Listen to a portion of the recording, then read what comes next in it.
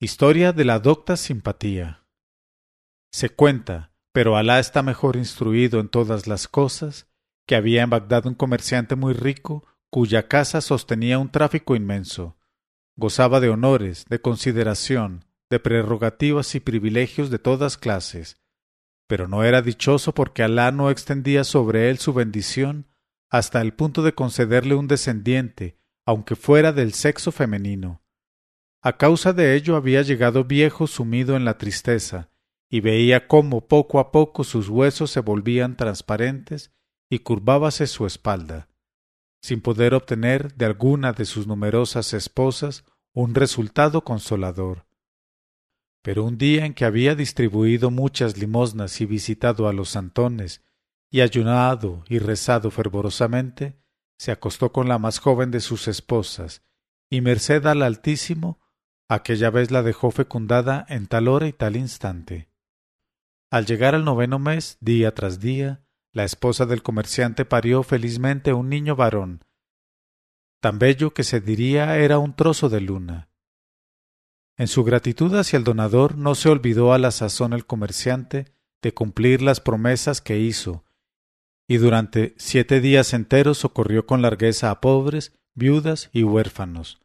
Después, en la mañana del 7º día, pensó dar un nombre a su hijo y le llamó Abul Hasán. El niño se crió en brazos de nodrizas y en brazos de bellas esclavas, y como a cosa preciosa le cuidaron mujeres y criados hasta que estuvo en edad de estudiar.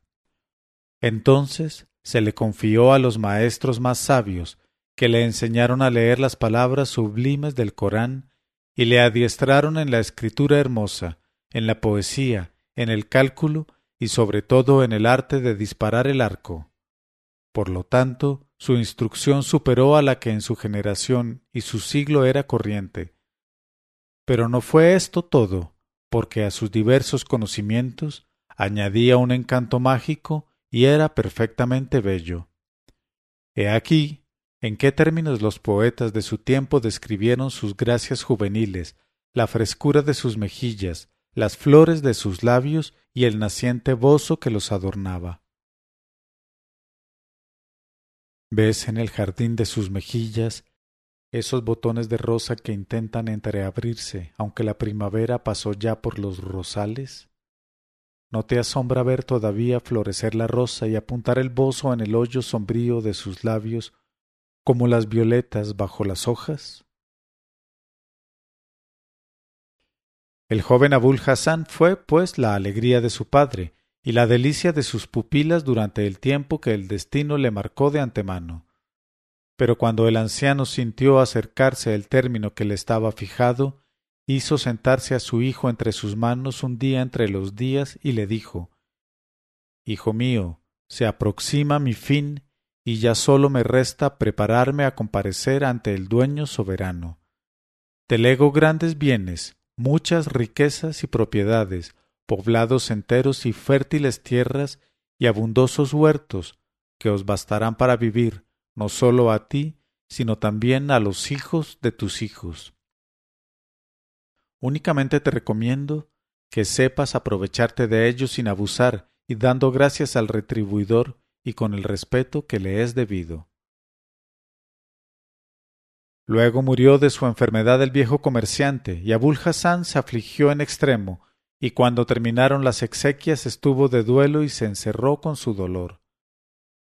Pero no tardaron sus camaradas en distraerle y alejarle de sus penas, obligándole a entrar en el hamam para que se refrescara y a cambiar de trajes luego.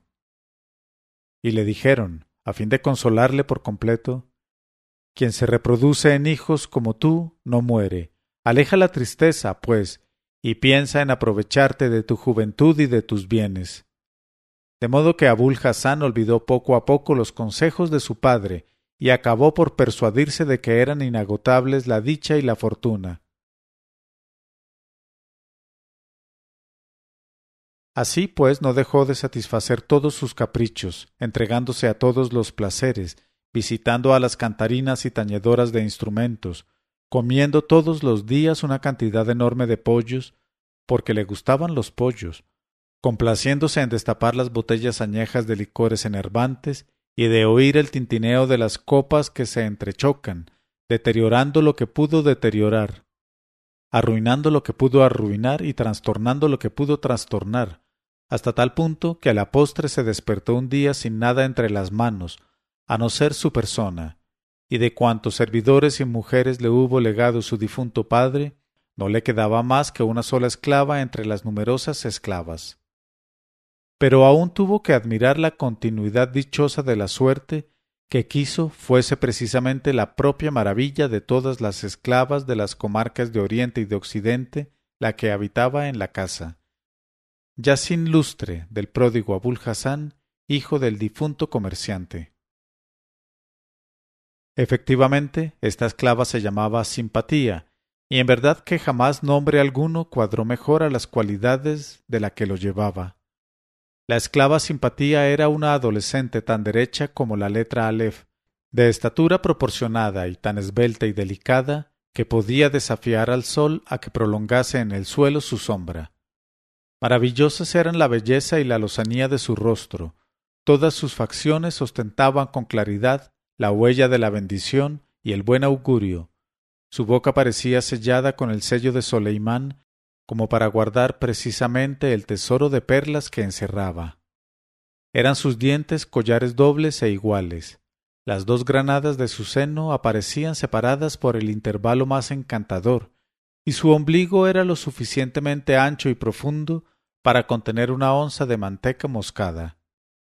En cuanto a su grupa monumental, remontaba dignamente la finura de su talle y dejaba profundamente impreso en divanes y colchones el hueco creado por la importancia de su peso.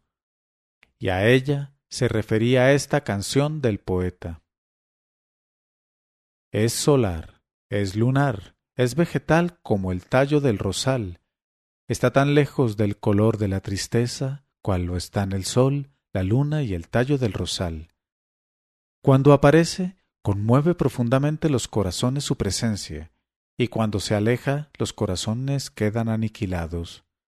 El cielo está en su rostro, sobre su túnica se extienden las grandezas del Edén, entre las cuales corre el arroyo de la vida y la luna brilla bajo su manto. En su cuerpo encantador se armonizan todos los colores, el encarnado de las rosas, la blancura resplandeciente de la plata, el negro de la baya madura y el color del sándalo, y es tan grande su belleza que hasta el deseo la defiende. Bendito sea quien desplegó sobre ella la hermosura, feliz el amante que pueda saborear las delicias de sus palabras. Tal era la esclava Simpatía, único tesoro que poseía aún el pródigo Abul Hasán. En este momento de su narración, Sherazada vio aparecer la mañana y se calló discretamente.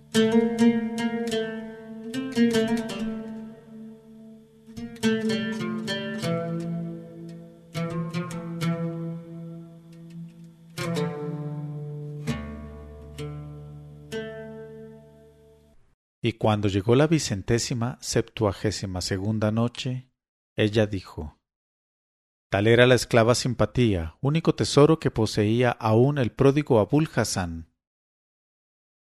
Y he aquí que, al percatarse de que su patrimonio habíase disipado irremediablemente, Abul Hasán quedó sumido en un estado de desolación tan grande que le robó el sueño y el apetito, y permaneció 3 días y 3 noches sin comer ni beber ni dormir, alarmando a la esclava Simpatía, que creyó verle morir y resolvió salvarle a toda costa. Se atavió con sus trajes más dignos de exhibirse y con las joyas y adornos que le quedaban, y se presentó a su amo, diciéndole, mientras mostraba en sus labios una sonrisa de buen augurio: Por mi causa va a hacer cesar Alá tus tribulaciones. Para ello bastará que me conduzcas ante nuestro señor el emir de los creyentes, Harún al-Rashid, quinto descendiente de Abbas, y me vendas a él, pidiéndole como precio 10.000 dinares. Si encontrara este precio demasiado caro, dile: oh emir de los creyentes, esta adolescente vale más todavía, como podrás advertir mejor tomándola a prueba. Entonces se realzará a tus ojos, y verás que no tiene par ni rival, y que verdaderamente es digna de servir a nuestro señor el califa. Después, la esclava, insistiendo mucho, le recomendó que se guardase de rebajar el precio. Abul Hassan, que hasta aquel momento por negligencia no se había preocupado de observar las cualidades y talentos de su hermosa esclava, no estaba en situación para apreciar por sí mismo los méritos que pudiese ella poseer. Solamente le pareció que la idea no era mala y que tenía probabilidades de éxito. Se levantó, pues, enseguida, y llevando a Simpatía tras sí, la condujo ante el califa, a quien repitió las palabras que ella le había recomendado que dijese. Entonces el califa volvióse hacia ella y le preguntó: ¿Cómo te llamas? Ella dijo: Me llamo Simpatía. Él le dijo: Oh Simpatía, estás versada en ciertos conocimientos y puedes enumerarme las diversas ramas del saber que has cultivado. Ella le contestó: Oh Señor, estudié la sintaxis, la poesía, el derecho civil y el derecho general, la música, la astronomía, la geometría, la aritmética, la jurisprudencia desde el punto de vista de las sucesiones, y el arte de descifrar las escrituras mágicas y las inscripciones antiguas.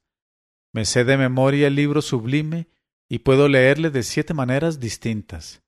Conozco exactamente el número de sus capítulos, de sus versículos, de sus divisiones, de sus diferentes partes y sus combinaciones, y cuántas líneas, palabras, letras consonantes y vocales encierra. Recuerdo con precisión qué capítulos se inspiraron y escribieron en la Meca y cuáles otros se dictaron en Medina. No ignoro las leyes y los dogmas, sé distinguirlos con las tradiciones y diferenciar su grado de autenticidad. No soy una profana en lógica, ni en arquitectura, ni en filosofía, como tampoco en lo que afecta a la elocuencia, al lenguaje escogido, a la retórica y a las reglas de los versos, los cuales sé ordenar y medir sin omitir ninguna dificultad en su construcción. Sé hacerlos sencillos y fluidos, como también complicados y enrevesados para deleitar solo a las gentes delicadas. Y si a veces pongo en ellos oscuridad, es para fijar más la atención y halagar el espíritu, que despliega por último su trama sutil y frágil. En una palabra, aprendí muchas cosas y retuve cuanto aprendí. Además sé cantar perfectamente y bailar cual un pájaro y tocar el laúd y la flauta, manejando asimismo todos los instrumentos de cuerda, y lo hago de 50 modos diferentes. Por lo tanto, cuando canto y bailo se condenan quienes me ven y me oyen.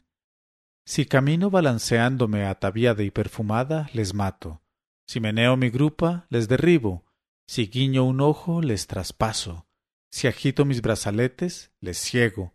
Si toco, doy la vida, y si me alejo, hago morir.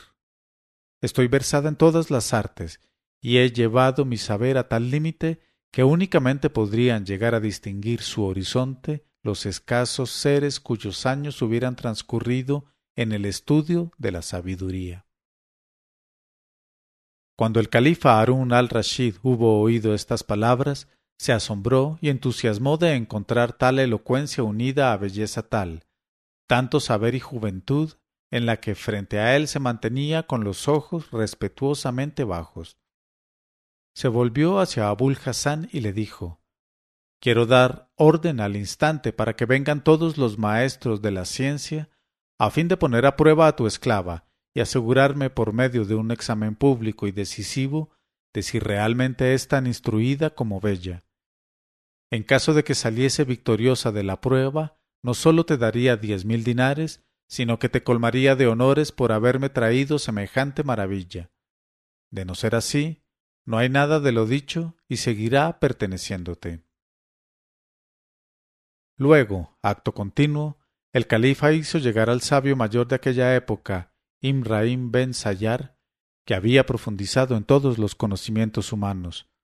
Mandó que acudiesen también todos los poetas, los gramáticos, los lectores del Corán, los médicos, los astrónomos, los filósofos, los jurisconsultos y los doctores en teología.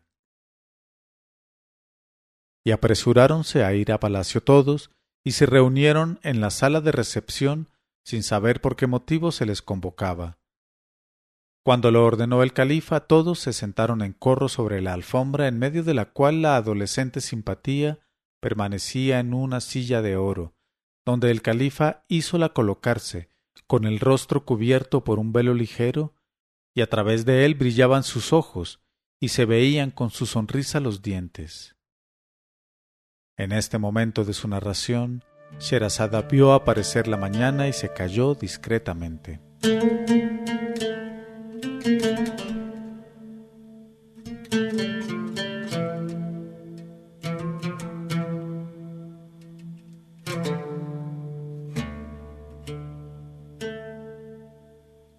Y cuando llegó la 274ª noche, ella dijo: se veían con su sonrisa los dientes. Cuando en aquella asamblea se estableció un silencio tan completo que se hubiera podido oír el ruido de una aguja que cayese al suelo, Simpatía hizo a todos una zalema llena de gracia y dignidad,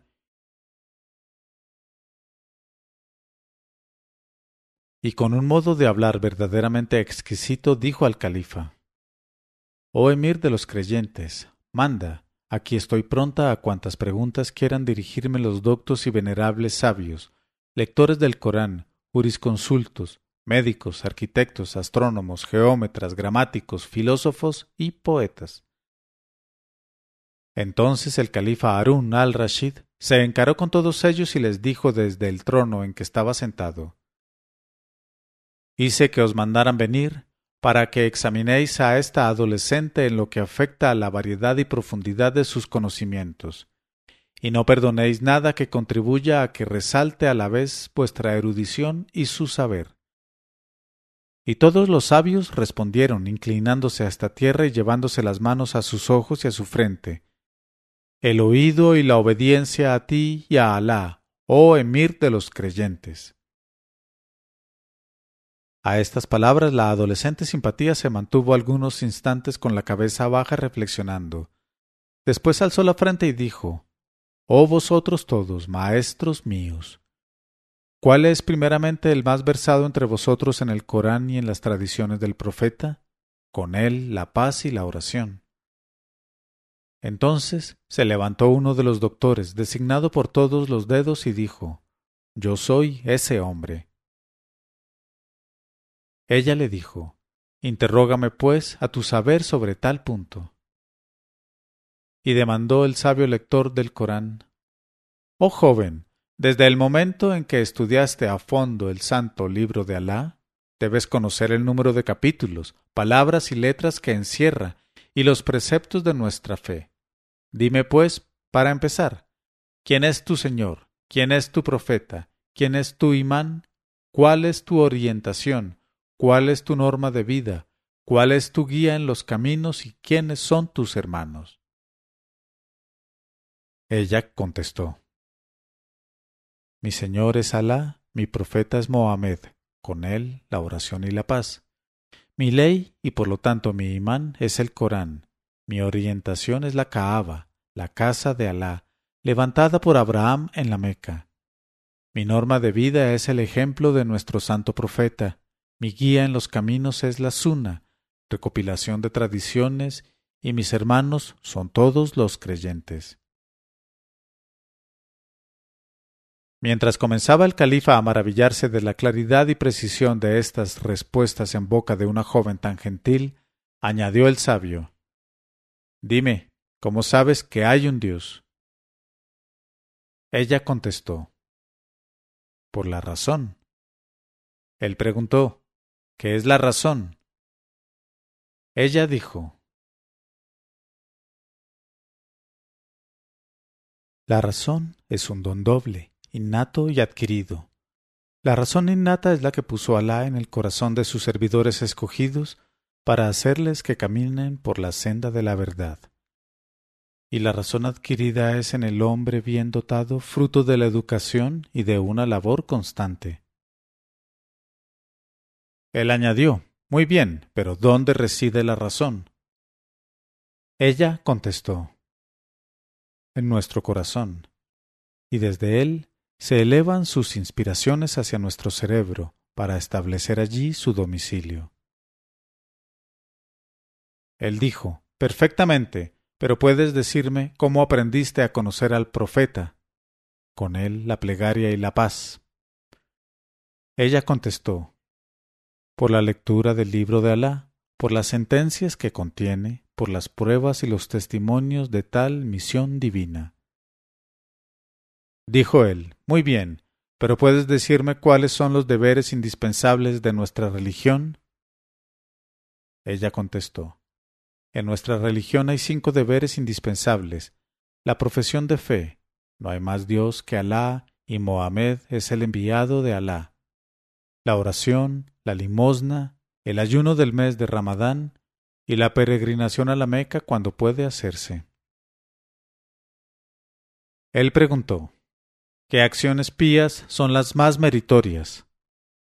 Contestó ella, son 6, la plegaria, la limosna, el ayuno, la peregrinación, la lucha contra los malos instintos y cosas ilícitas, y por último, la guerra santa. Él dijo, bien contestado, pero ¿qué objeto persigues con la plegaria? Ella replicó, sencillamente el de ofrecer al Señor el homenaje de mi adoración, alabarle y levantar mi espíritu hacia las regiones serenas. Él exclamó, ya Alá, excelente es esta respuesta, pero ¿no requiere antes la oración preparativos indispensables? Ella contestó, ciertamente, es necesario purificarse por completo el cuerpo con las abluciones rituales, vestir trajes sin mácula, escoger un lugar limpio y claro, preservar la parte del cuerpo comprendida entre el ombligo y las rodillas, abrigar intenciones puras y volverse hacia la Kaaba en dirección a la Meca Santa. ¿Qué valor tiene la plegaria? Es el sostén de la fe en la que se basa. ¿Cuáles son los frutos de la oración? ¿Cuál es su utilidad? La plegaria verdaderamente hermosa no tiene utilidad terrena. Es sólo el lazo espiritual entre la criatura y su Señor. Puede producir 10 frutos inmateriales y mucho más hermosos que los tangibles. Aclara el corazón, ilumina el semblante, complace el clementísimo, excita el furor del maligno, atrae la misericordia, aleja los maleficios, preserva del mal, resguarda contra los atentados de los enemigos, fortalece al espíritu vacilante y acerca al esclavo a su dueño. ¿Cuál es la llave de la plegaria y cuál es la llave de esta llave? La llave de la plegaria es la ablución, y la llave de la ablución es la fórmula inicial. En el nombre de Alá, el clemente sin límite, el misericordioso. ¿Qué prescripciones han de seguirse para la ablución? Según el rito ortodoxo del imán el Shafli ben Idris, 6. La intención de purificarse sin otra mira que la de ser agradable al Creador. La ablución del rostro primeramente, la ablución de las manos hasta el codo, el frotamiento de parte de la cabeza, la ablución de los pies, incluso los talones hasta los tobillos, y un orden estricto en el cumplimiento de estos diversos actos. Y tal orden implica la observación de 12 condiciones bien precisas, a saber, primero, pronunciar la fórmula inicial, en el nombre de Alá, lavarse las palmas de las manos antes de sumergirlas en la jofaina, enjuagarse la boca, lavarse las narices tomando agua en el hueco de la mano y sorbiendo, frotarse toda la cabeza y frotarse las orejas al exterior y al interior con otra agua, peinarse la barba con los dedos, torcerse los dedos de pies y manos haciendo que rechinen, utilizar el pie derecho antes que el pie izquierdo, repetir cada ablución 3 veces, pronunciar el acto de fe después de cada ablución y, por último, una vez terminadas las abluciones, recitar además esta fórmula piadosa. Oh Dios mío, cuéntame en el número de los arrepentidos, de los puros y fieles servidores. Loor a mi Dios. Confieso que no hay más Dios que tú. Tú eres mi refugio, de ti imploro el perdón de mis culpas, lleno de arrepentimiento. Amén. Esta fórmula, en efecto, es la que el profeta, con él la plegaria y la paz, nos ha recomendado que recitemos cuando dijo: A quien la recite le abriré de par en par las 8 puertas del Edén, y podrá entrar por la puerta que le plazca. El sabio dijo: En verdad que contestaste de un modo excelente, pero ¿qué hacen los ángeles y los demonios junto a aquel que practica sus abluciones? Simpatía respondió: Cuando el hombre se prepara a verificar sus abluciones, los ángeles se colocan a su derecha y los diablos a su izquierda, pero no bien pronuncia la fórmula inicial, en el nombre de Alá, los diablos se ponen en fuga y los ángeles se aproximan a él, desplegando sobre su cabeza un dosel luminoso de forma cuadrada que sostienen por las 4 puntas, y cantan alabanzas a Alá e imploran el perdón de los pecados de aquel hombre.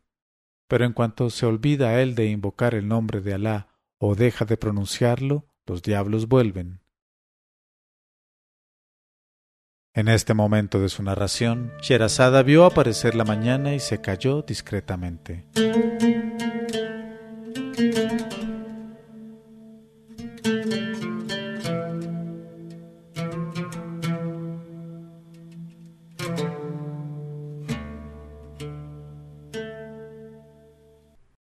Y cuando llegó la 275ª noche, ella dijo: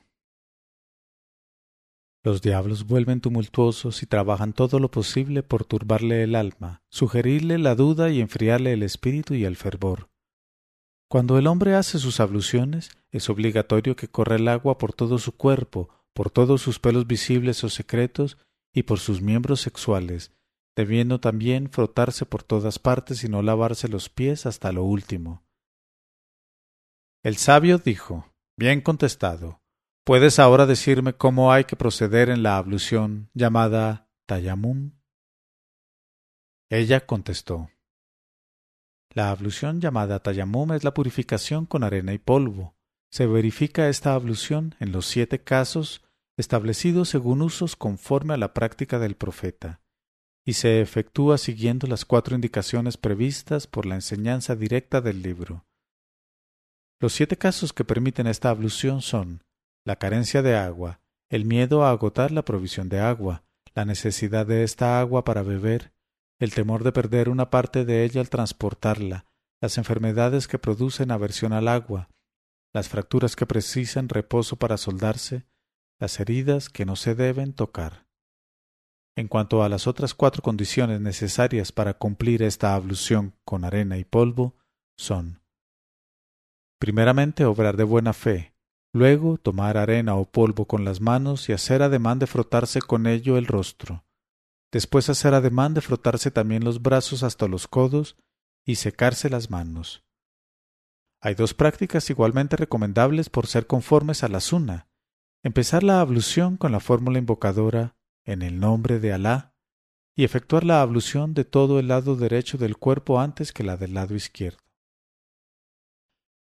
El sabio dijo: Muy bien, pero volviendo a la plegaria, ¿puedes decirme cómo debe verificarse y en qué acciones se basa?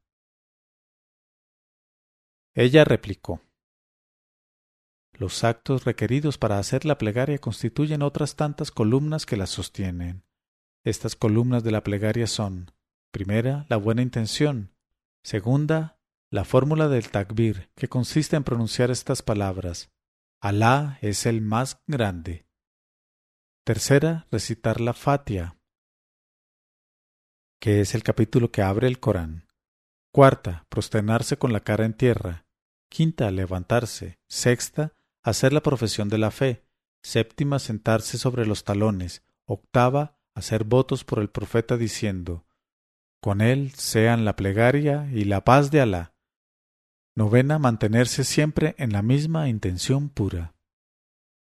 Hay otras condiciones de una buena plegaria, tomadas solamente de la sunna, a saber: levantar ambos brazos con las palmas vueltas hacia arriba, en dirección a la Meca, recitar una vez más la Fatiha, recitar otro capítulo del Corán, por ejemplo, la surata de la vaca, pronunciar otras diversas fórmulas piadosas y terminar con votos por nuestro profeta, con él la plegaria y la paz. El sabio dijo: En verdad que respondiste perfectamente. ¿Puedes ahora decirme cómo debe pagarse el diezmo de la limosna? Ella contestó: Se puede pagar el diezmo de la limosna de 14 maneras: en oro, en plata, en camellos, en vacas, en carneros, en trigo, en cebada, en mijo, en maíz, en habas, en garbanzos, en arroz, en pasas y en dátiles. Por lo que se refiere al oro, si sólo se posee una suma inferior a 20 dracmas de oro de la Meca, no hay que pagar ningún diezmo. Pasando de esa suma se da el 3%. Lo mismo ocurre con la plata en la proporción correspondiente. Por lo que se refiere al ganado, quien posee 5 camellos paga un carnero, quien posee 25 camellos da uno como diezmo, y así sucesivamente en la misma proporción. Por lo que se refiere a carneros y borregos, de cada 40 se da uno, y así sucesivamente con todo lo demás. El sabio dijo: Perfectamente. Háblame ahora del ayuno. Simpatía contestó: El ayuno consiste en abstenerse de comer, de beber y de goces sexuales durante el día y hasta la puesta del sol en el transcurso del mes de Ramadán, desde que sale la luna nueva. Es recomendable abstenerse igualmente durante la comida de todo discurso vano y de cualquier lectura que no sea la del Corán. El sabio preguntó: ¿Pero no hay ciertas cosas que a primera vista parece que hacen ineficaz el ayuno, aunque, según enseña el libro, no aminoran en nada su valor? Ella contestó: En efecto, hay cosas que no hacen ineficaz el ayuno.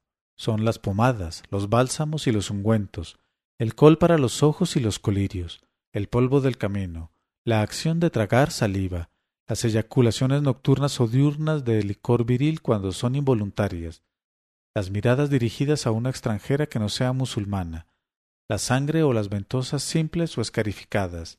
Tales son todas las cosas que no quitan ninguna eficacia al ayuno. Dijo el sabio: Está muy bien. ¿Y qué piensas del retiro espiritual?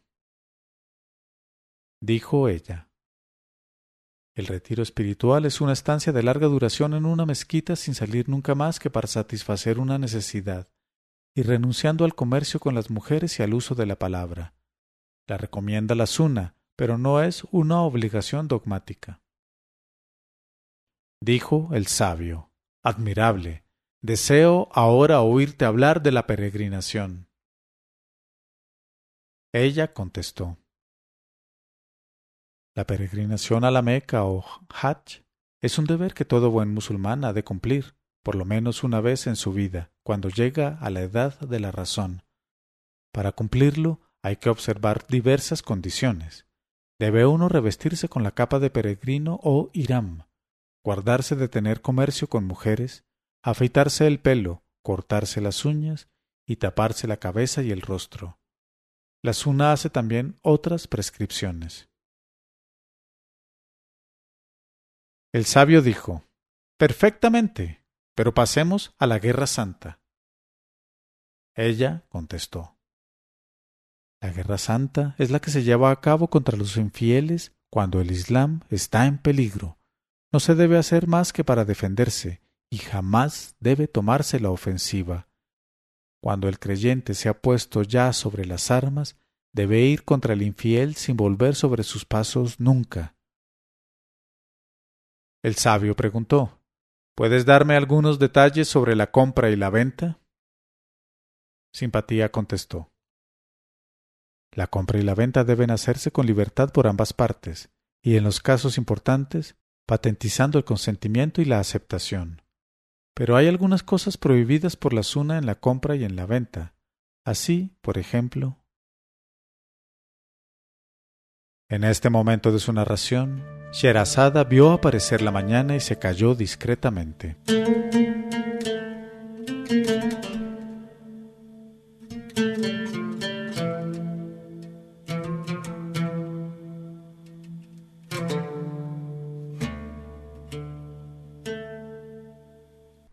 Pero cuando llegó la 177ª noche, ella dijo: Así, por ejemplo, está expresamente prohibido cambiar dátiles secos por dátiles frescos, higos secos por higos frescos, carne curada y salada por carne fresca, manteca salada por manteca fresca, y en general todas las provisiones frescas por otras añejas y secas de la misma especie.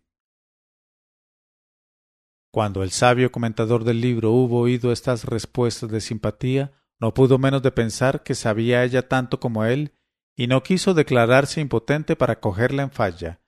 Resolvió, pues, hacerle preguntas más sutiles y le interrogó: ¿Qué significa lingüísticamente la palabra ablución? Ella contestó: eliminar por medio del lavatorio todas las impurezas internas o externas. Preguntó él: ¿qué significa la palabra ayunar? Ella dijo: abstenerse. Preguntó él: ¿qué significa la palabra dar? Ella dijo: enriquecerse. Preguntó él: ¿y el ir de peregrinación? Ella contestó: alcanzar la meta. Preguntó él: ¿y hacer la guerra? Ella dijo: defenderse. A estas palabras irguióse sobre sus pies el sabio y exclamó: en verdad que para ella son insignificantes mis preguntas y argumentos. Asombra el saber y la clarividencia de esta esclava, oh emir de los creyentes. Pero Simpatía sonrió ligeramente y le interrumpió. A mi vez, le dijo, quisiera hacerte una pregunta. ¿Puedes decirme, oh sabio lector, cuáles son las bases del Islam? Reflexionó él un instante y dijo: son 4. La fe iluminada por la razón sana, la rectitud, el conocimiento de los deberes y derechos estrictos y la discreción, y el cumplimiento de los compromisos. Ella añadió: permíteme que te haga otra pregunta todavía. Si no pudieses resolverla, tendré el derecho de arrebatarte el manto que te sirve como distintivo de sabio lector del libro. Dijo él: acepto. Venga la pregunta, oh esclava. Ella preguntó: ¿cuáles son las ramas del Islam? El sabio permaneció algún tiempo recapacitando y finalmente no supo qué responder. Entonces habló el propio califa y dijo a Simpatía: responde tú misma a la pregunta y te pertenecerá el manto de este sabio. Simpatía se inclinó y repuso: los ramajes del Islam son 20. La observancia estricta de lo que enseña el libro, conformarse con las tradiciones y la enseñanza oral de nuestro santo profeta, no cometer nunca injusticias, comer los alimentos permitidos, no comer jamás alimentos prohibidos. Castigar a los malhechores, a fin de que no aumente la malicia de los malos por causa de la indulgencia de los buenos. Arrepentirse de las propias faltas, profundizar en el estudio de la religión, hacer bien a los enemigos, llevar vida modesta, socorrer a los servidores de Alá, huir de toda innovación y todo cambio, desplegar valor en la adversidad y fortaleza en las pruebas a que se nos someta.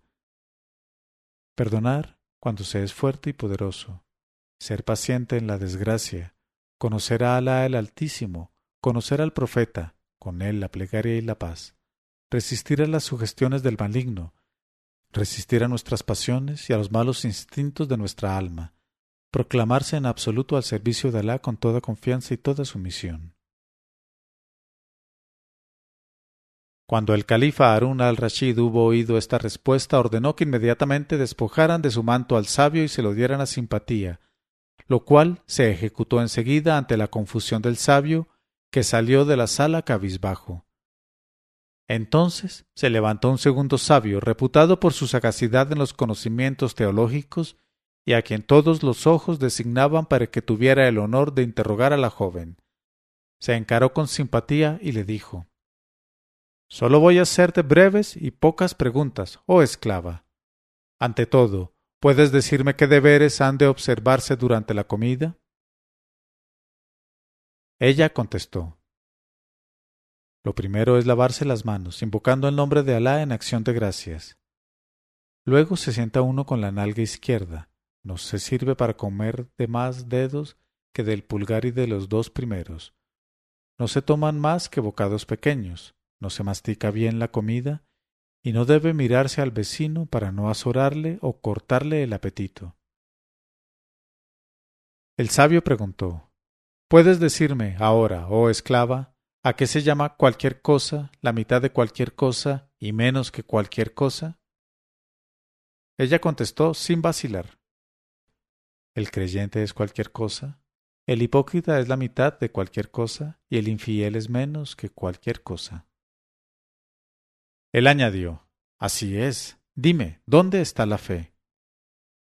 Ella contestó: La fe habita en 4 lugares: en el corazón, en la cabeza, en la lengua y en los miembros.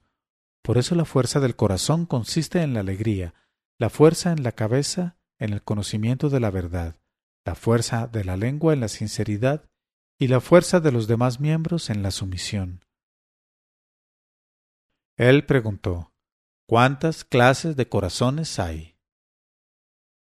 Hay varias. El corazón del creyente, que es un corazón puro y sano. El corazón del infiel, que es completamente opuesto al primero. En este momento de su narración, Sherazada vio aparecer la mañana y se calló discretamente.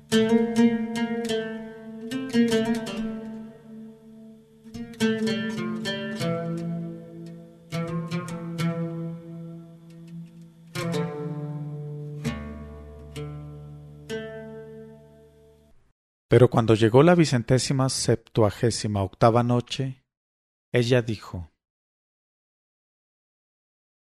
El corazón del infiel, que es completamente opuesto al primero, el corazón tocado de las cosas terrenas y el corazón tocado de las cosas espirituales.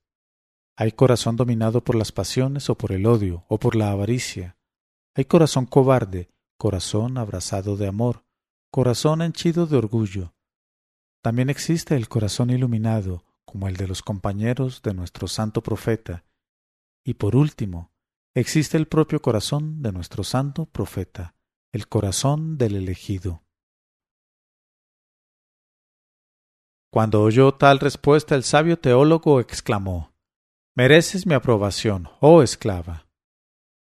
Entonces la hermosa Simpatía miró al califa y dijo: Oh comendador de los creyentes, permíteme que a mi vez haga una sola pregunta a mi examinador y me apodere de su manto si no puede contestarme. Y cuando se le acordó el consentimiento, preguntó al sabio: ¿Puedes decirme, oh venerable jeique, qué deber ha de cumplirse con preferencia a todos los deberes, aunque no sea el de más importancia? A esta pregunta no supo qué decir el sabio, y la joven se apresuró a quitarle el manto y se dio a sí misma la siguiente respuesta: Es el deber de la ablución, porque está formalmente prescrito que hemos de purificarnos antes de cumplir el menor deber religioso y antes de cumplir acto previsto por el libro y la sunna. Tras de lo cual, Simpatía se volvió hacia la asamblea y la interrogó con una mirada en redondo, a la que respondió cierto sabio, que era uno de los hombres más célebres del siglo y que no tenía igual en el conocimiento del Corán. Se levantó y dijo a Simpatía: Oh joven llena de espiritualidad y de aromas encantadores, puesto que conoces el libro de Alá, ¿podrías darnos una prueba de la exactitud de tu sabiduría? Ella contestó: El Corán se compone de 114 suratas o capítulos, de los cuales 70 se dictaron en la Meca y 44 en Medina. Se divide en 621 divisiones llamadas Ashar y en 6236 versículos. Comprende 79.439 palabras y 323.670 letras, cada una de las cuales tiene 10 virtudes especiales. En él se cita el nombre de 25 profetas: Adán, Noé, Ibrahim, Ismail, Isaac, Jacob, Yusef, Ellos, Yunes, Lod, Saleh, Hud, Shoaib, Daud, David, Soleimán, Salomón, Zulkefel, Edris, Elías, Yaira, Zacaría, Ayub, Musa, Harún, Isa, Jesús y Mohamed. Con todos, la plegaria y la paz. También se hallan en él los nombres de 9 pájaros o animales alados: el músico, la abeja, la mosca, la bubilla, el cuervo, el saltamontes, la hormiga, el pájaro ababil y el pájaro de Isa. Con él la plegaria y la paz, que no es otro que el murciélago. El jeique dijo: Maravillosa tu exactitud. Desearía también saber por ti cuál es el versículo en que nuestro santo profeta juzga a los infieles. Ella contestó: Es el versículo donde se encuentran estas palabras: Los judíos dicen que están errados los cristianos y los cristianos afirman que los judíos ignoran la verdad. Por lo demás tienen razón unos y otros. Cuando oyó el jeique estas palabras, declaróse satisfechísimo, pero quiso interrogarla todavía. Así, pues, le preguntó: ¿Cómo vino el Corán desde el cielo a la tierra? ¿Bajó íntegro, copiado de las tablas que se guardan en el cielo, o bajó en varias veces? Ella contestó: Por orden del Señor del universo se lo dio el ángel Gabriel a nuestro profeta Mohamed, príncipe de los enviados de Alá, y lo hizo por versículos según las circunstancias, en el interregno de 20 años. Él preguntó: ¿Cuántos compañeros del profeta se cuidaron de ordenar todos los versículos dispersos del Corán? Ella dijo: 4. Abi ben Ka'ab, Seid ben Tabet, Abu Obeida ben al-Jerar y Otham ben Afán. Alá tenga en su gracia a los 4. Él preguntó: ¿Cuántos son los que nos transmitieron y enseñaron la verdadera manera de leer el Corán? Ella contestó: 4. Abdalá ben Masud, Aley ben Ka'ab, Moaz ben Jabal y Salem ben Abdalá. Preguntó él: ¿En qué ocasiones descendió del cielo el siguiente versículo? Oh creyentes, no os privéis de los goces terrenos en toda su plenitud. Ella contestó: Cuando algunos, queriendo llevar más lejos de lo preciso la espiritualidad, resolvieron disciplinarse y gastar cilicios de crin. En este momento de su narración, Sherazada vio aparecer la mañana y se calló discretamente.